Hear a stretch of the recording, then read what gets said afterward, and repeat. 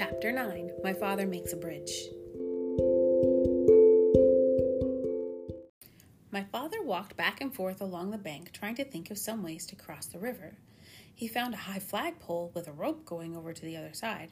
The rope went through a loop at the top of the pole and went down the pole around a large crank. A sign on the crank said, "To summon dragon, yank the crank, report disorderly conduct to gorilla." From what the cat had told my father, he knew that the other end of the rope was tied around the dragon's neck, and he felt sorrier than ever for the poor dragon. If he were on this side, the gorilla would twist his wings until it hurt so much that he'd have to fly to the other side. If he were on the other side, the gorilla would crank the rope until the dragon would either choke to death or fly back to his side. What a life for a baby dragon. My father knew that if he called to the dragon to come across the river, the gorilla would surely hear him, so he thought about climbing the pole and going across the rope. The pole was very high, and even if he could get to the top without being seen, he'd have to go all the way across hand over hand. The river was very muddy, and all sorts of unfriendly things might live in it. But my father could think of no other way to get across. He was about to start up the pole when, despite all the noise the monkeys were making, he heard a loud splash behind him. He looked all around in the water, but it was dusk now, and he couldn't see anything there.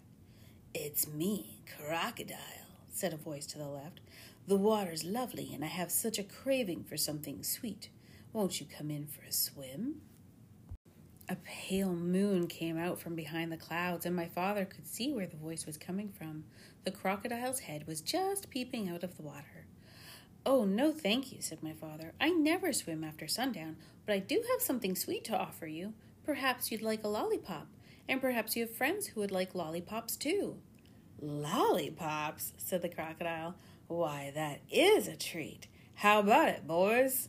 A whole chorus of voices shouted, "Hurrah, lollipops!" And my father counted as many as 17 crocodiles with their heads just peeping out of the water. "That's fine," said my father, as he got to the 24 pink lollipops in the rubber bands. "I'll stick one here in the bank. Lollipops last longer if you keep them out of water, you know.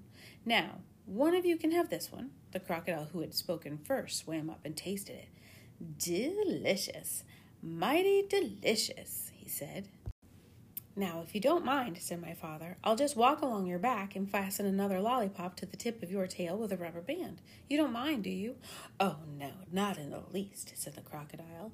"Can you get your tail out of the water just a little bit?" asked my father. "Yes, of course," said the crocodile, and he lifted up his tail. Then my father ran along his back and fastened another lollipop with a rubber band. "Who's next?" said my father, and a second crocodile swam up and began sucking on that lollipop. "Now, you gentlemen can save a lot of time if you just line up across the river," said my father, "and I'll be along to give you each a lollipop." So the crocodiles lined up right across the river with their tails in the air, waiting for my father to fasten on the rest of the lollipops. The tail of the 17th crocodile just reached the other bank.